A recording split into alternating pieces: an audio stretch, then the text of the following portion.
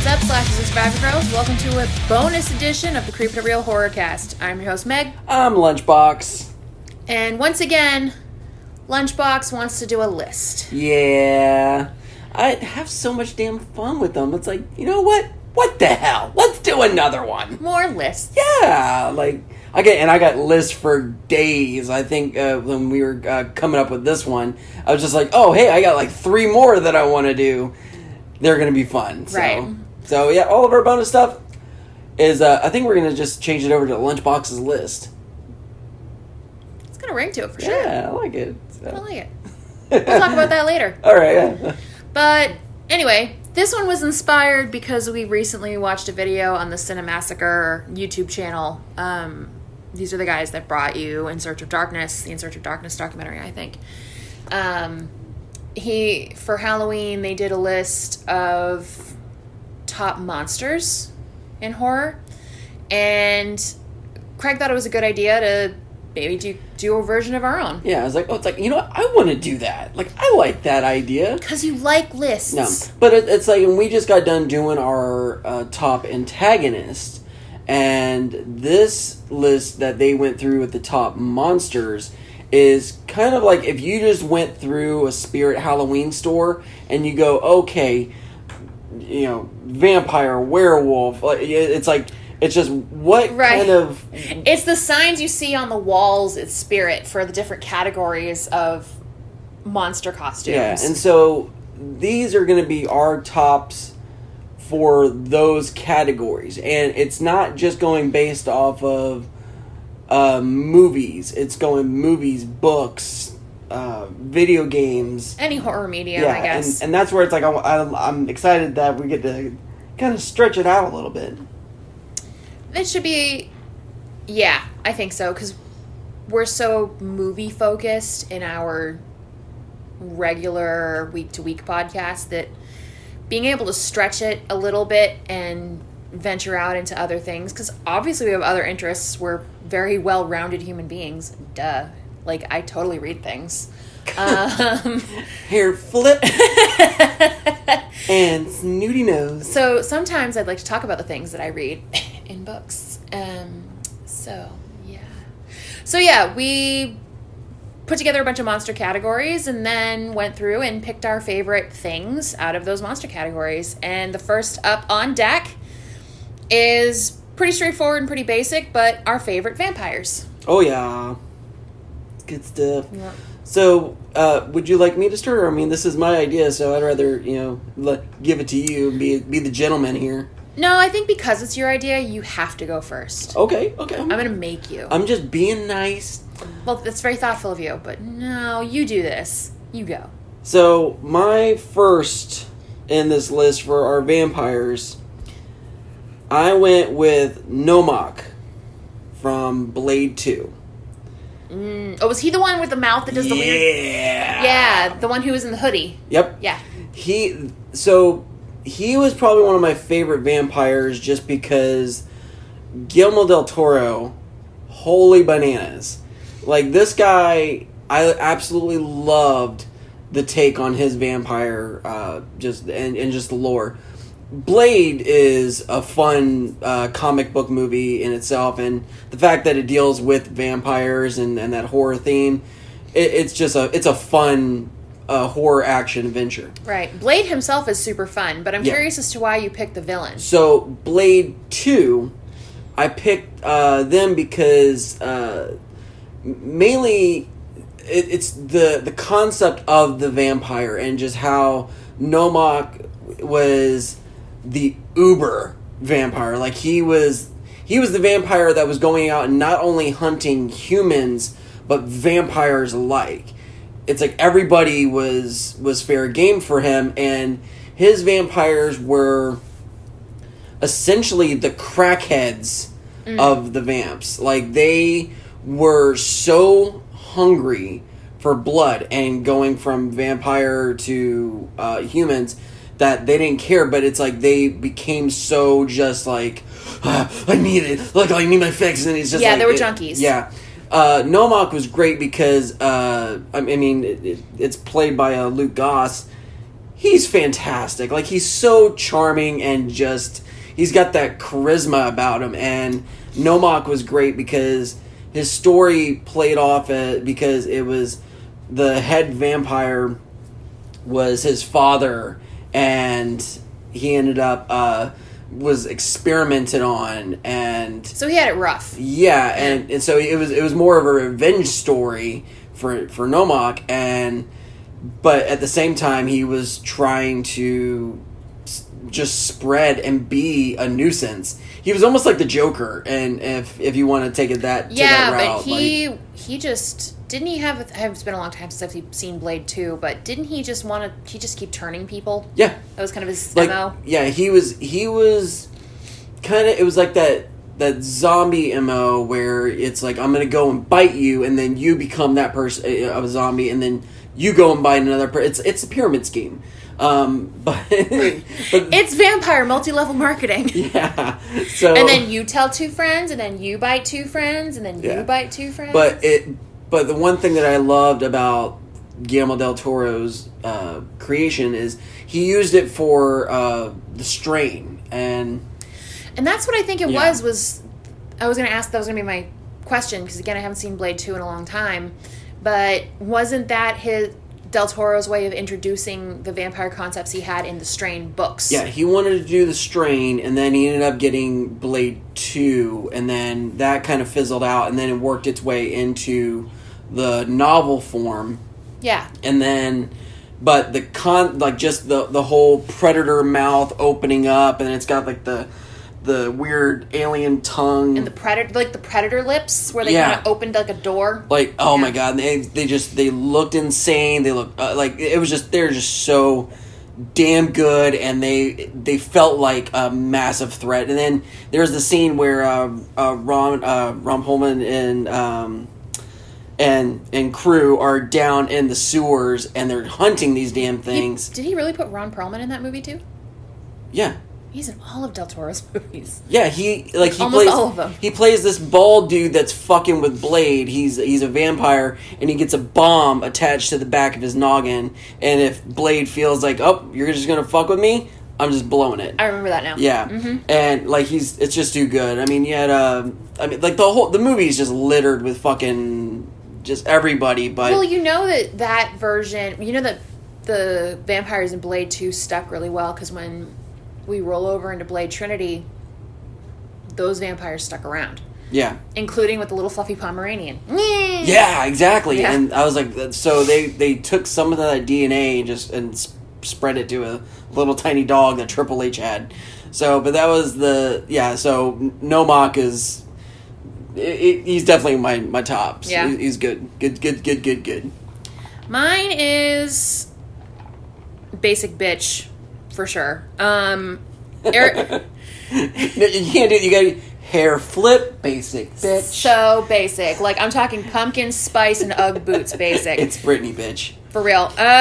It's Eric Northman from True Blood. Hey! Both the Sookie Stackhouse books and the True Blood TV show. He's great. In Like, I love both. him. Yeah, he's awesome. In the novels, I liked him quite a lot more. More so at the beginning of the series. The series jumped the books jumped the shark shortly after, a couple seasons into the TV show, when Charlaine Harris seemed to just stop caring. I think she was even hiring. It seemed like she was hiring ghostwriters. I don't know for sure if that was a true thing or not, but suddenly things shifted, and you could tell it was kind of a going through the motions type of deal.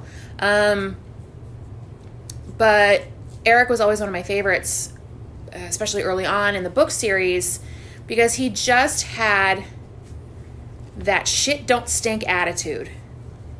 And he seemed to be a constant thorn in Bill's side. And one of the things that made me like Eric quite a lot is that Bill, from what I remember of the novels, was insufferable. He was like Louis in Interview with the Vampire. I remember you telling me about, like, we'd sit in bed and, like, you were just like, when they're just reading, you're like, it's like, God damn it, this guy. Just Fucking Bill is just, I'm like, stop whining. God. And in the series, of course, he's played by the hunky Alexander Skarsgård, whom we all love the big Swedish slice of man meat. And he brought a lot of charm. Oh, it's sizzling, babe. Yeah.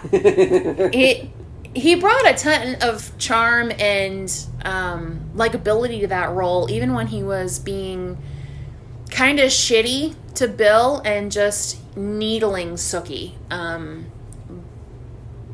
But he had this weird way of, he cared about Pam a lot. He cared about Godric, his maker, quite a lot. So you could tell, you knew that if Eric got attached to you, he was going to be loyal forever. You knew that he would take a stake for you. So he had a lot of really very positively masculine traits about him that has put him at the top of my vampire heap for sure. And from what I remember of at least the books, and it's been a few years since I've read any of them because, like I said, the series jumped the shark a few seasons into the HBO show.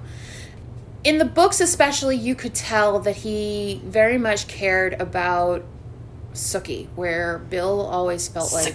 Sookie. Bill always felt like he was going to wanted to make Sookie his possession more than anything else. Sookie now. Yeah. But, yeah, it was a pretty... He's pretty fun. He was my favorite vampire for sure. And there's a few very close seconds because I'm more partial to the vampires as far as monsters go than some of the other ones. But yeah, Eric Northman all the way, man. Nice. Alright, so on to the next. We are gonna... I started off calling it with the werewolf, but we're gonna just move this one into the lichen. Yeah, because my favorite shapeshifter is not Wolfie. So I was like, nope, we're calling it lichens because it's not a werewolf for me. Yep. So who's your favorite shapeshifter? Alright, so for my lichen, I actually went with the comic book on this one. So I went with a comic book movie for my vampires. This one I'm actually going with a comic book, and I went with Warden Baker of the Welcome to Hoxford series. So, Welcome to Hoxford was a comic book. It's just a beautiful piece of artwork by Ben Templesmith. And the story, I kind of wish that they would do some type of like an animated movie or just bring it to life in some shape or form, because it's a story that you don't really see too often, or it's never been done before. So the premise is that there is a prison in Russia that is used to house just any and all of just the worst of the worst. So your rapists and murderers, sex offenders, child molesters, just any and everybody that is just clearly not going to be let out of prison. It's almost like the whole prison is basically death row.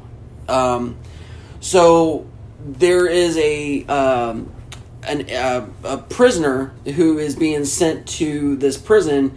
His name is Ray Delgado, and he is the craziest son of a bitch you could possibly create in in a character.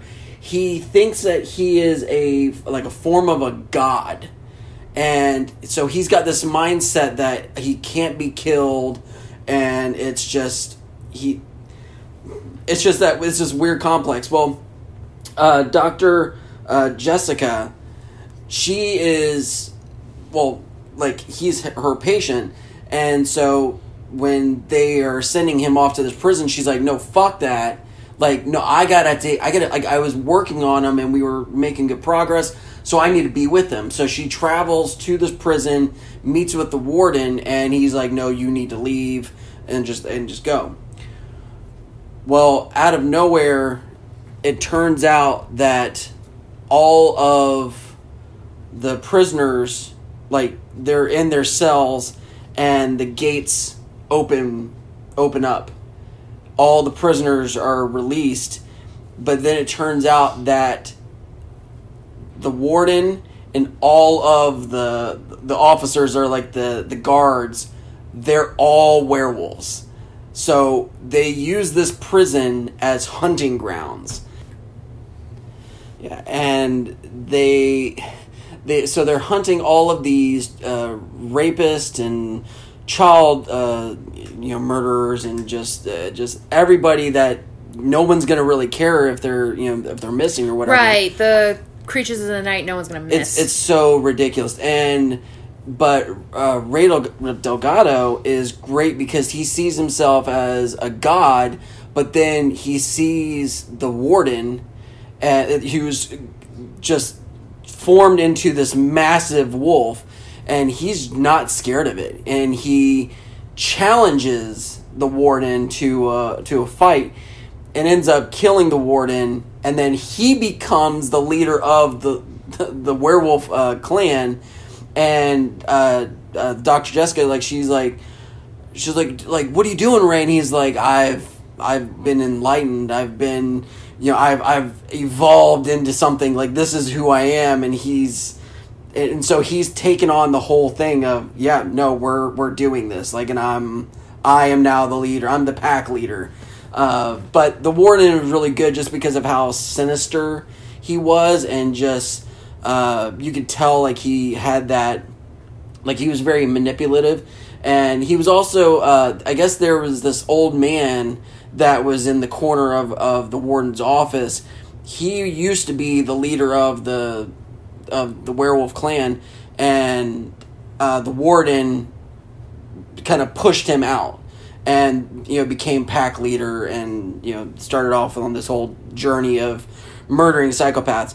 The great thing about Welcome to Hoxford that's really crazy is that that the doctor, she is running around trying to survive this prison, but on top of that, the inmates are also after her, because even though that they're being chased down by werewolves, like she's having to survive psychopaths and rapists, and Ray ends up saving her because he sees, like, again, he's an enlightened a being, and he just feels like he could save her, but at the end of it, he's just like, you're done. Like, I'm it, and I'm gonna murder you now. So it's good stuff.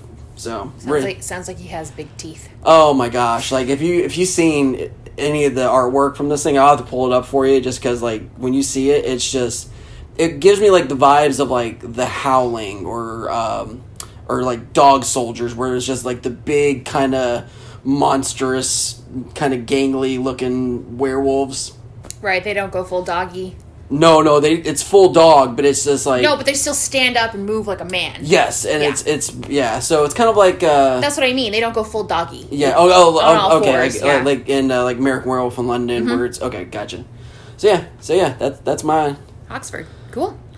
My favorite Lycan is, I went back to another book series, is Micah Callahan from the Anita Blake series. He's actually a were-leopard. Yeah, I haven't heard that one from you in a while. Another series that jumped the shark pretty hard. Fortunately, it took Laurel K. Hamilton like 16 books to get to the point where it was really hard to read. Yeah, the fact that you're like, I was like, yeah, it's like I had 16 of these. I'm like, what? Why? Like, how? Yeah, it was like book 16 or 17 when I was like, this is getting pretty insufferable to read, because it was more like Hamilton's self-insert sexual fantasies than an actual story with a plot. The Anita Blake series is cool if you've never read it, because she is a detective and a necromancer. So she has her own detective agency where she runs around solving crimes and stuff like that, but she has the powers to raise and talk to the dead. Which is really awesome. It's actually pretty cool. Yeah, I was like, necromancer powers are where it's at, especially for a detective. It's pretty handy to have. Solving a murder, just call the victim up and be like, so what happened to you? But she ends up, her world is very well saturated in the supernatural. There's lycans and there's vampires and there's all sorts of creatures and things that go bump in the night. And Micah is one of my favorite Lycans, probably my favorite, because he started out as a victim at the beginning of it. He was part of this Lycan group where the leader abused him, treated him very badly, would force him to stay in his leopard form for entirely too long, which ended up damaging his eyesight. He has this really cool thing where he still has the leopard eyes even when he's human. They never fully, no matter how many times he shifts back and forth, they never fully go back to human at all. And because leopards are naturally a little more nearsighted, he has to wear glasses. He wears prescription sunglasses to hide the eyes, and so that he can actually see when he's human. But he is one of those characters that is more brains than brawn. He has to be smarter because he's a smaller guy. But he's described as being a very pretty man, but there's something a little off because his leader had abused him so badly, like broken his nose several times, so it's never really quite gone back to normal. His eyes are stuck in leopard form, so everything always is just a little off kilter with him. But he has such a good heart and personality, and he's such a good fit with Anita, even though it becomes such a literal clusterfuck as the stories go on, where like Anita is suddenly at the center of these ridiculous group orgy gangbang things with all of her different lovers. It got gross. Yeah, there's some there's another moment where I'm laying in bed with you and you're like, holy shit, like read this part. I'm like, yeesh. It gets real crazy when you have a bunch of were creatures running the train on a very small petite woman. And vampires. It got, and like the sex stuff doesn't bother me, but when it's at the expense of the actual story, it irritates me more than anything else. But Micah was the standout character in the books for me, and he has been a favorite of mine for probably the better part of the last 10 years.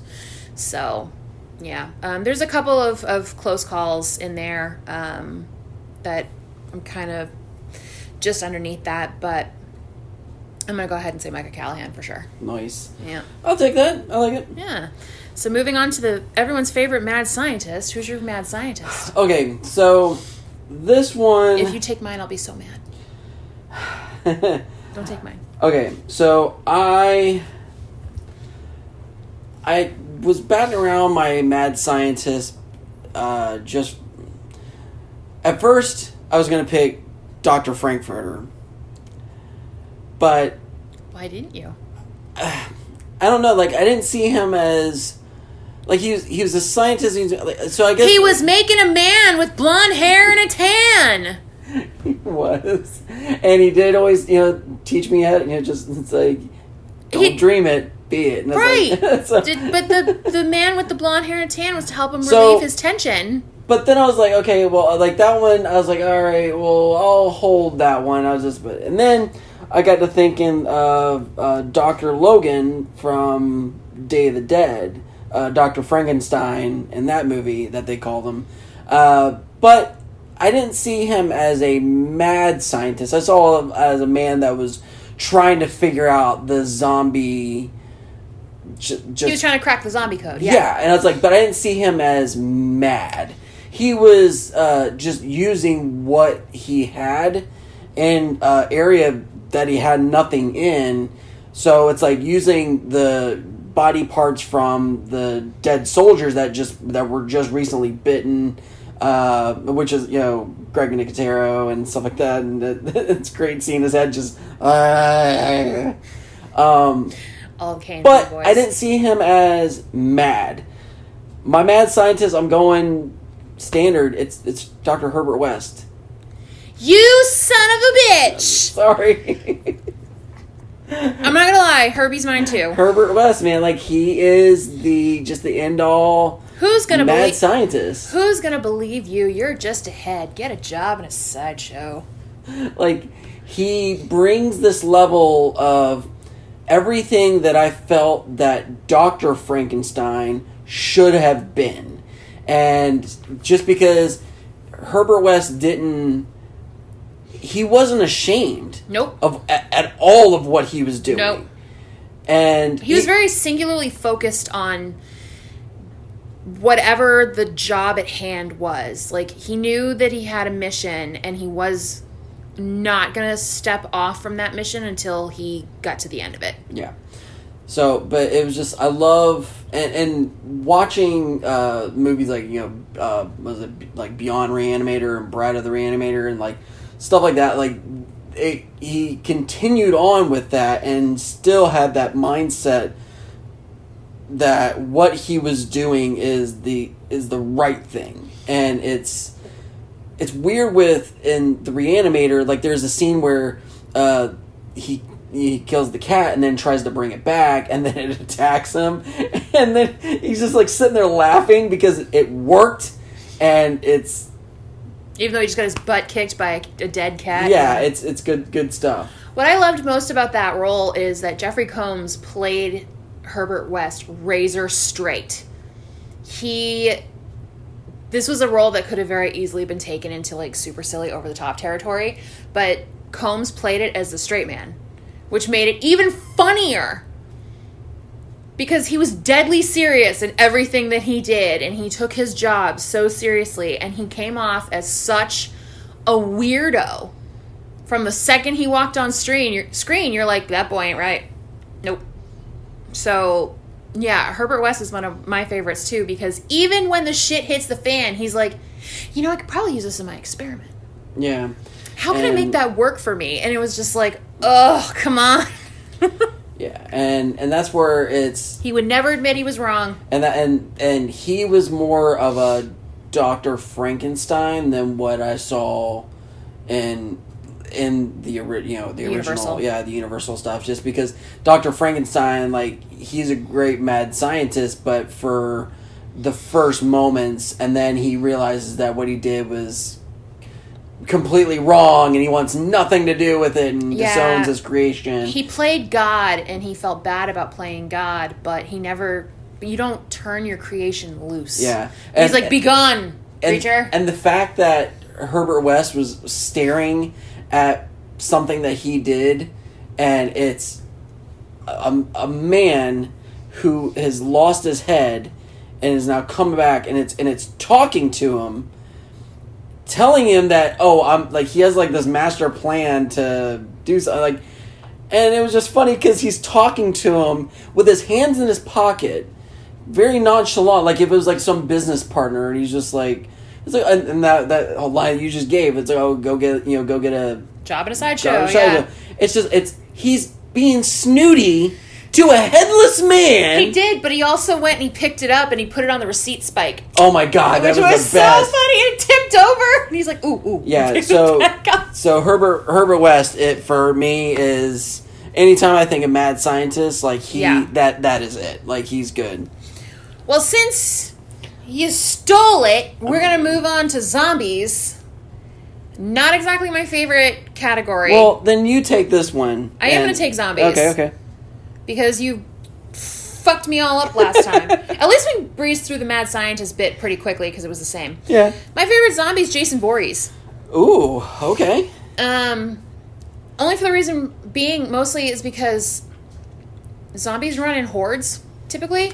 So it's very difficult to pick out, like, one zombie in particular, unless you're talking about a couple of the odd standouts like Bub in Day of the Dead, or the first zombie we see in Night of the Living Dead, because he's literally the first zombie we see on screen for anything. Fun fact, kids, I literally ran into him at a convention. We were walking into, like, the celebrity row, where you do all the signings and everything like that, and I guess he was leaving. And, like, I open up the door, and he just, like, boop, in full makeup, too, which I was like, oh, my God. But he's so proper. He's like, I'm sorry. I was like, I'm sorry, young man. And it's like, please, just bite me or something. Like, I need this in my life. Like, come on. But he's great. At least he was very polite for stepping on you. Yeah. But generally, zombies are supposed to be nameless and faceless, because they run in herds or hordes or whatever you want to call it. It's a zombie mass. So it's very rare to find anything that sort of steps up, unless you're talking about like Nicholas Holt's character in Warm Bodies, which somehow they turned zombies into a teen rom-com movie. Yeah. But Jason, while the Friday the 13th movies, for me, get very cut and paste after a certain point, and I'm sure a lot of other people would agree, even though they're still pretty fun to watch, he is my favorite zombie. He keeps coming back. No, you think you kill him, but he ain't dead. Yeah. Even if he is knocked in the head or... Yeah, he's been shot, blown up, thrown in a wood chipper. He's taken an axe to the head. He's been hung, like strung up by the neck. He's like a damn good Timex. He's taken psychic attacks. He's gone to space. Oh, he's gone to Manhattan. And he knocked some poor kid's head off into a dumpster, like from a rooftop. Just blam! Overboard into the dumpster. Because Jason's fun. Kane Hodder was obviously the most famous one. I don't need to tell anybody who's listening to the show already knows that. So I'm like, I don't know why I'm explaining that. Even though he was in the 4 like worst Jason movies. I don't understand that. Where it's like the worst received 7, 8, 9, 10. Yeah. The worst received Jason movies of all he was in. But he's everyone's favorite Jason. I think it's because of what he. The movies were not great because the stories were just dumb. But Jason himself, like Kane, brought power to the role. And there was just that stance. Like he had that very aggressive, split-legged stance. And he would do the big breath huff. And like he would move his body parts independently. Like he would turn his head and then he would turn his body to go. It was almost like T-800 in the first Terminator movie kind of thing, where like he'd move his head, move his body kind of deal. 1000, but yeah. No, T-800 in the first Terminator movie. Oh, in the first. Oh, I'm sorry. I'm thinking like T-2. Okay, yeah. No. But yes, but they did the same thing where it's just the... Yeah, like the parts moved kind of independently of each other.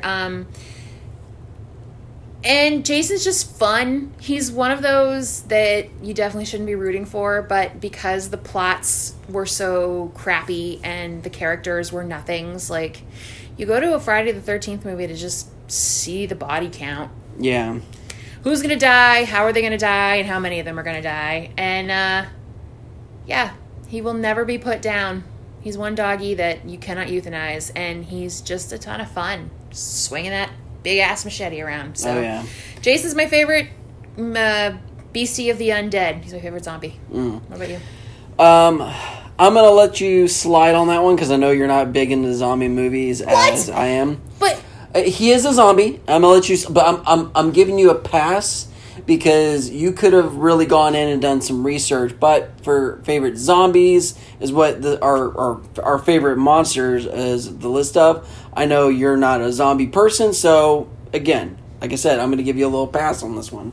I don't know whether this episode's going to be released either before or after Dead Alive, but either way, you'll get my thoughts on that. Yeah. So, but for me, it's like I'm definitely into my just zombie movies and zombie books and zombie video games, and I absolutely love the undead fuckers. Yeah, I remember you playing like Left 4 Dead or a whole bunch. Was it Left 4 Dead? What was the one in the mall? It was Dead Rising. That's the one. Yeah, I played a lot of Dead Rising. I've done, a lot of like Dead Space. Started doing Resident Evil, which my best friend Brock, he's still just bugging the shit out of me that I haven't played Resident Evil 2. That's weird for me because I don't like zombie movies, but I love the shit out of zombie video games. Like I'll play Resident Evil all day. Yeah. It's the puzzles and it's very involved. Yeah. So I mean, it's not just and also too it's the scares that actually come from the zombies and fucking Nemesis and all that other stuff. So, but for me, like I was trying to go through, and since I've seen so many of these zombie films, it's like I was trying to pick out what were some of my favorite zombies that were featured in the films, and it's like if a certain zombie was killed, or like in Dawn of the Dead, where you have the monk, or something like, just some of the ones that like stand out, and there was a couple, like the zombie baby in the Snyder remake. Yeah, I mean exactly, or the zombie baby in Dead Alive, or the fat woman in Dawn of the Dead. Yeah. She was great just because it was just so just gross, and you don't really see zombies like that. Like, they're all either just rotting and just super skinny. I thought of, I was trying to think of a couple of different ones, and one that stood out was, I'm going to give a couple before I actually give my official, but you just want to talk. I do. Shut up and let me talk. It's like you like the sound of your own voice. I do. Just yak. No, go ahead. I'm just kidding. But the bicycle lady and The Walking Dead, she was great just because it was when Rick comes out of the coma, he has no idea what's going on. He sees, don't open, it's dead inside, and he's like freaking out, and he walks out into the street and sees the woman next to the bicycle, but she's completely, it's the first zombie that Rick sees, and it's, she's cut in half, she's crawling towards, she's trying to get at Rick, but she's so weak and just withered away that she can't move and do anything, and it's very, very heartbreaking. And even Rick, he's like, oh, I'm sorry for what happened to you, and he shoots her in the head. And I guess the story for her is pretty nuts, because they do The Walking Dead did a web backstory for her, telling that how she got to that point, and it's really dark. I mean, she's going through a divorce, and then she ends up in a car wreck, and then it's just it gets nuts. But then I also have to throw this one in there because Tarman. He's one of the most Return of the Living Dead recognizable zombie characters ever.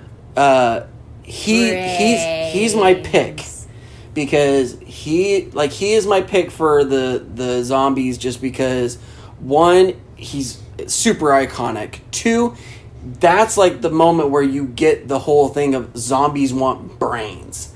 Most of the time it's in the Romero stuff, it's they're just out to eat.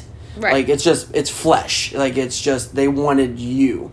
But in the Return of the Living Dead, it was, no, they needed brains, because brains help cure the pain that they feel from being dead. And I don't know how that works, but hey, just go with it, man. They're zombies. I probably would have picked him if I had actually seen the movie. I have not seen Return of the Living Dead. Tarman is great because, one, it's super creepy, and just the effects that they use for this gooey zombie, and it's just so damn good.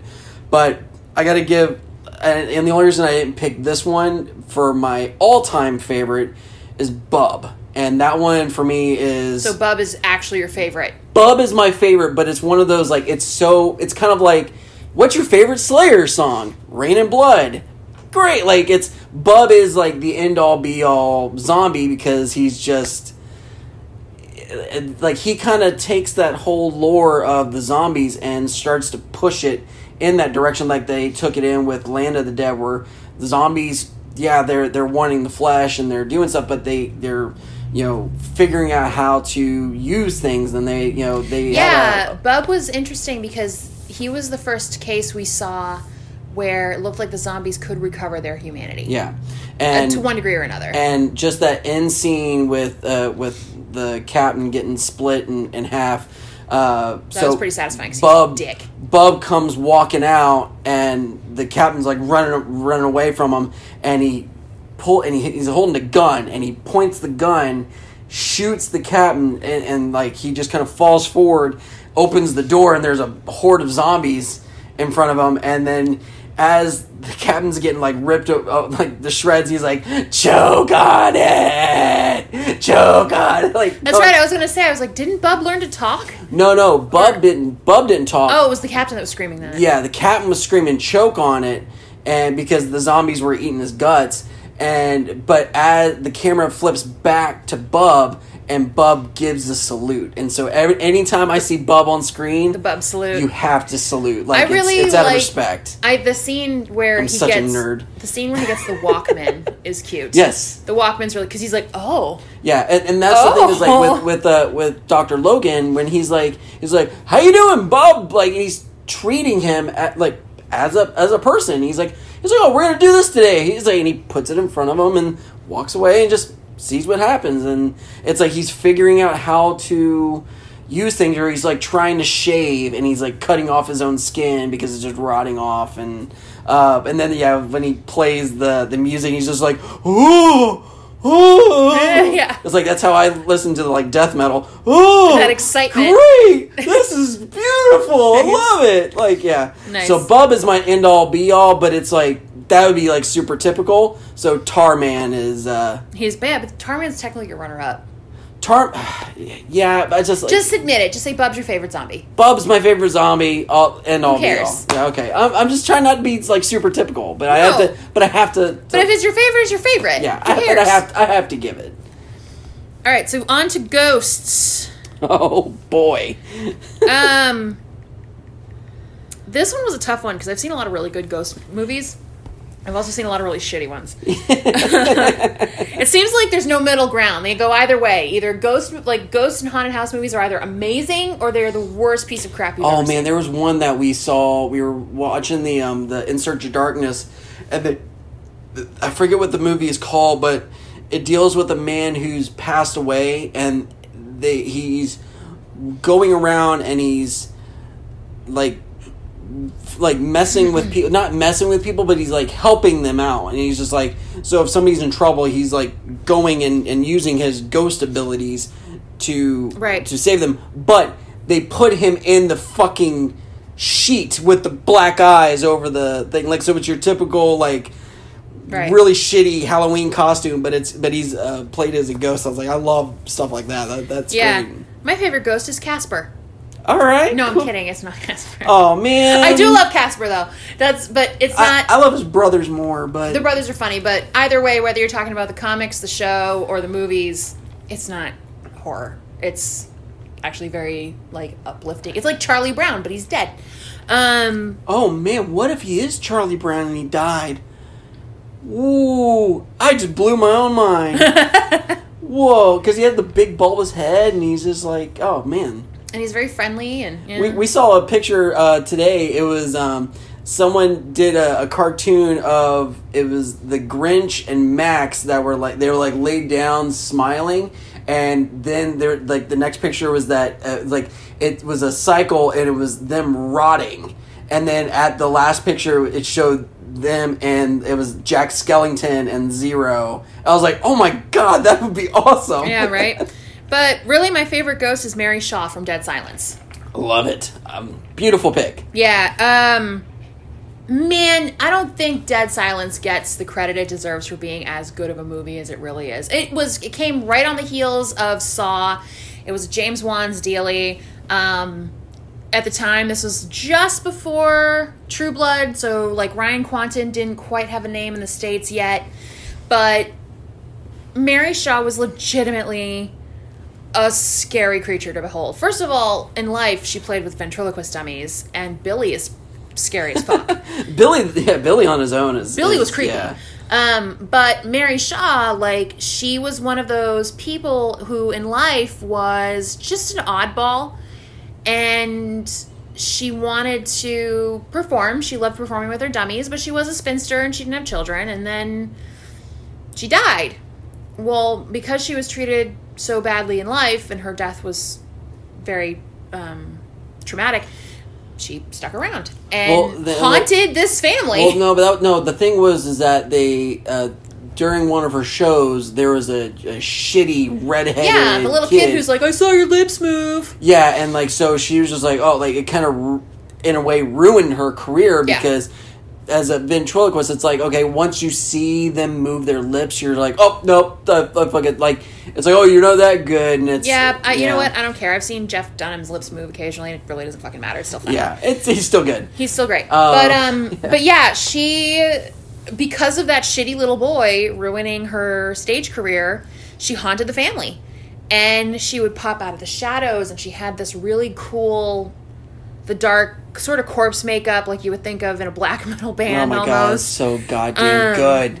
But, you know, she's lurking in the shadows and popping out of closets and corners. And yes, it's a movie full of jump scares, but she's creepy and she's scary, and she gets her ending at the end of it, because she does, if I remember correctly, she does accomplish her mission of taking out that whole family. And, but yeah, just everything about her, just even thinking about her face, like you'll see, even on the internet, you see screenshots of just her face popping out of the shadows. It's like, bleh. Yeah, like that face, along It'll haunt your dreams. with Reagan and like the Woman in Black, like they really. I have such a hard time with ghost movies. They're some of my favorites to watch because I absolutely love ghost and lore and but paranormal. they're one of the only things that actually makes your skin crawl. Yeah, like I am actually terrified of ghost like movies.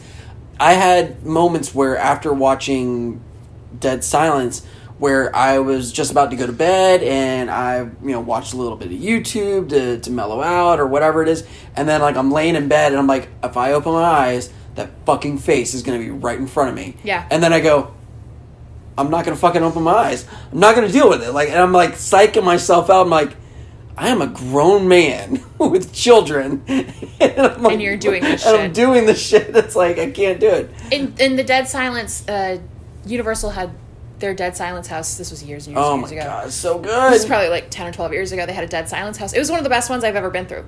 It was actually, it didn't scare me as much as I was really fascinated looking at all of the stuff around, walking through some of the rooms, and it was really cool. Yeah, I liked where they had her, well, like all the characters, they were like floating, and so they were on these like pulley systems, and it was really, really well done. Yeah, and it's like she'd be like up over a doorway, or she'd be kind of off behind some curtains, just typical haunted house shit. But yeah, it was definitely one of the more fun haunted houses I've been through. I'm not a super big fan of haunted houses because I'm a control freak, but yeah, that one was a lot of fun to go through. I actually very much enjoyed that one. Yeah, so I'm on that train with you on Ghosts that one. for you.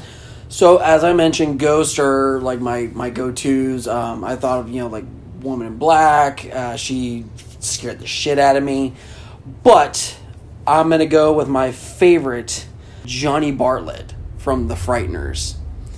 So Michael J. Fox's character, right? No, Michael J. Fox was. He was the psychiatrist, or he was the man that was claiming to be a psychic, but it turned out that he went through a traumatic experience, and now he can actually see ghosts. And the ghosts are like, he's got two ghost buddies that are going around the town, and they were like tell him weird shit. So he was kind of like a con artist type of thing.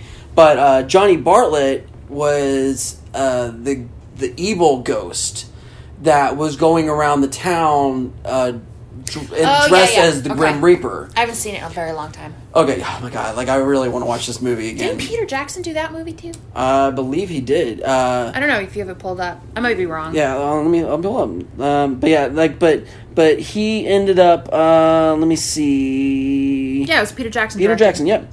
So, but yeah, it was also played by Jake Busey, who he's just got that Busey look, and he's just so damn good. There's literally no other way to describe it. He looks like a Busey. It's a Busey, like that's great.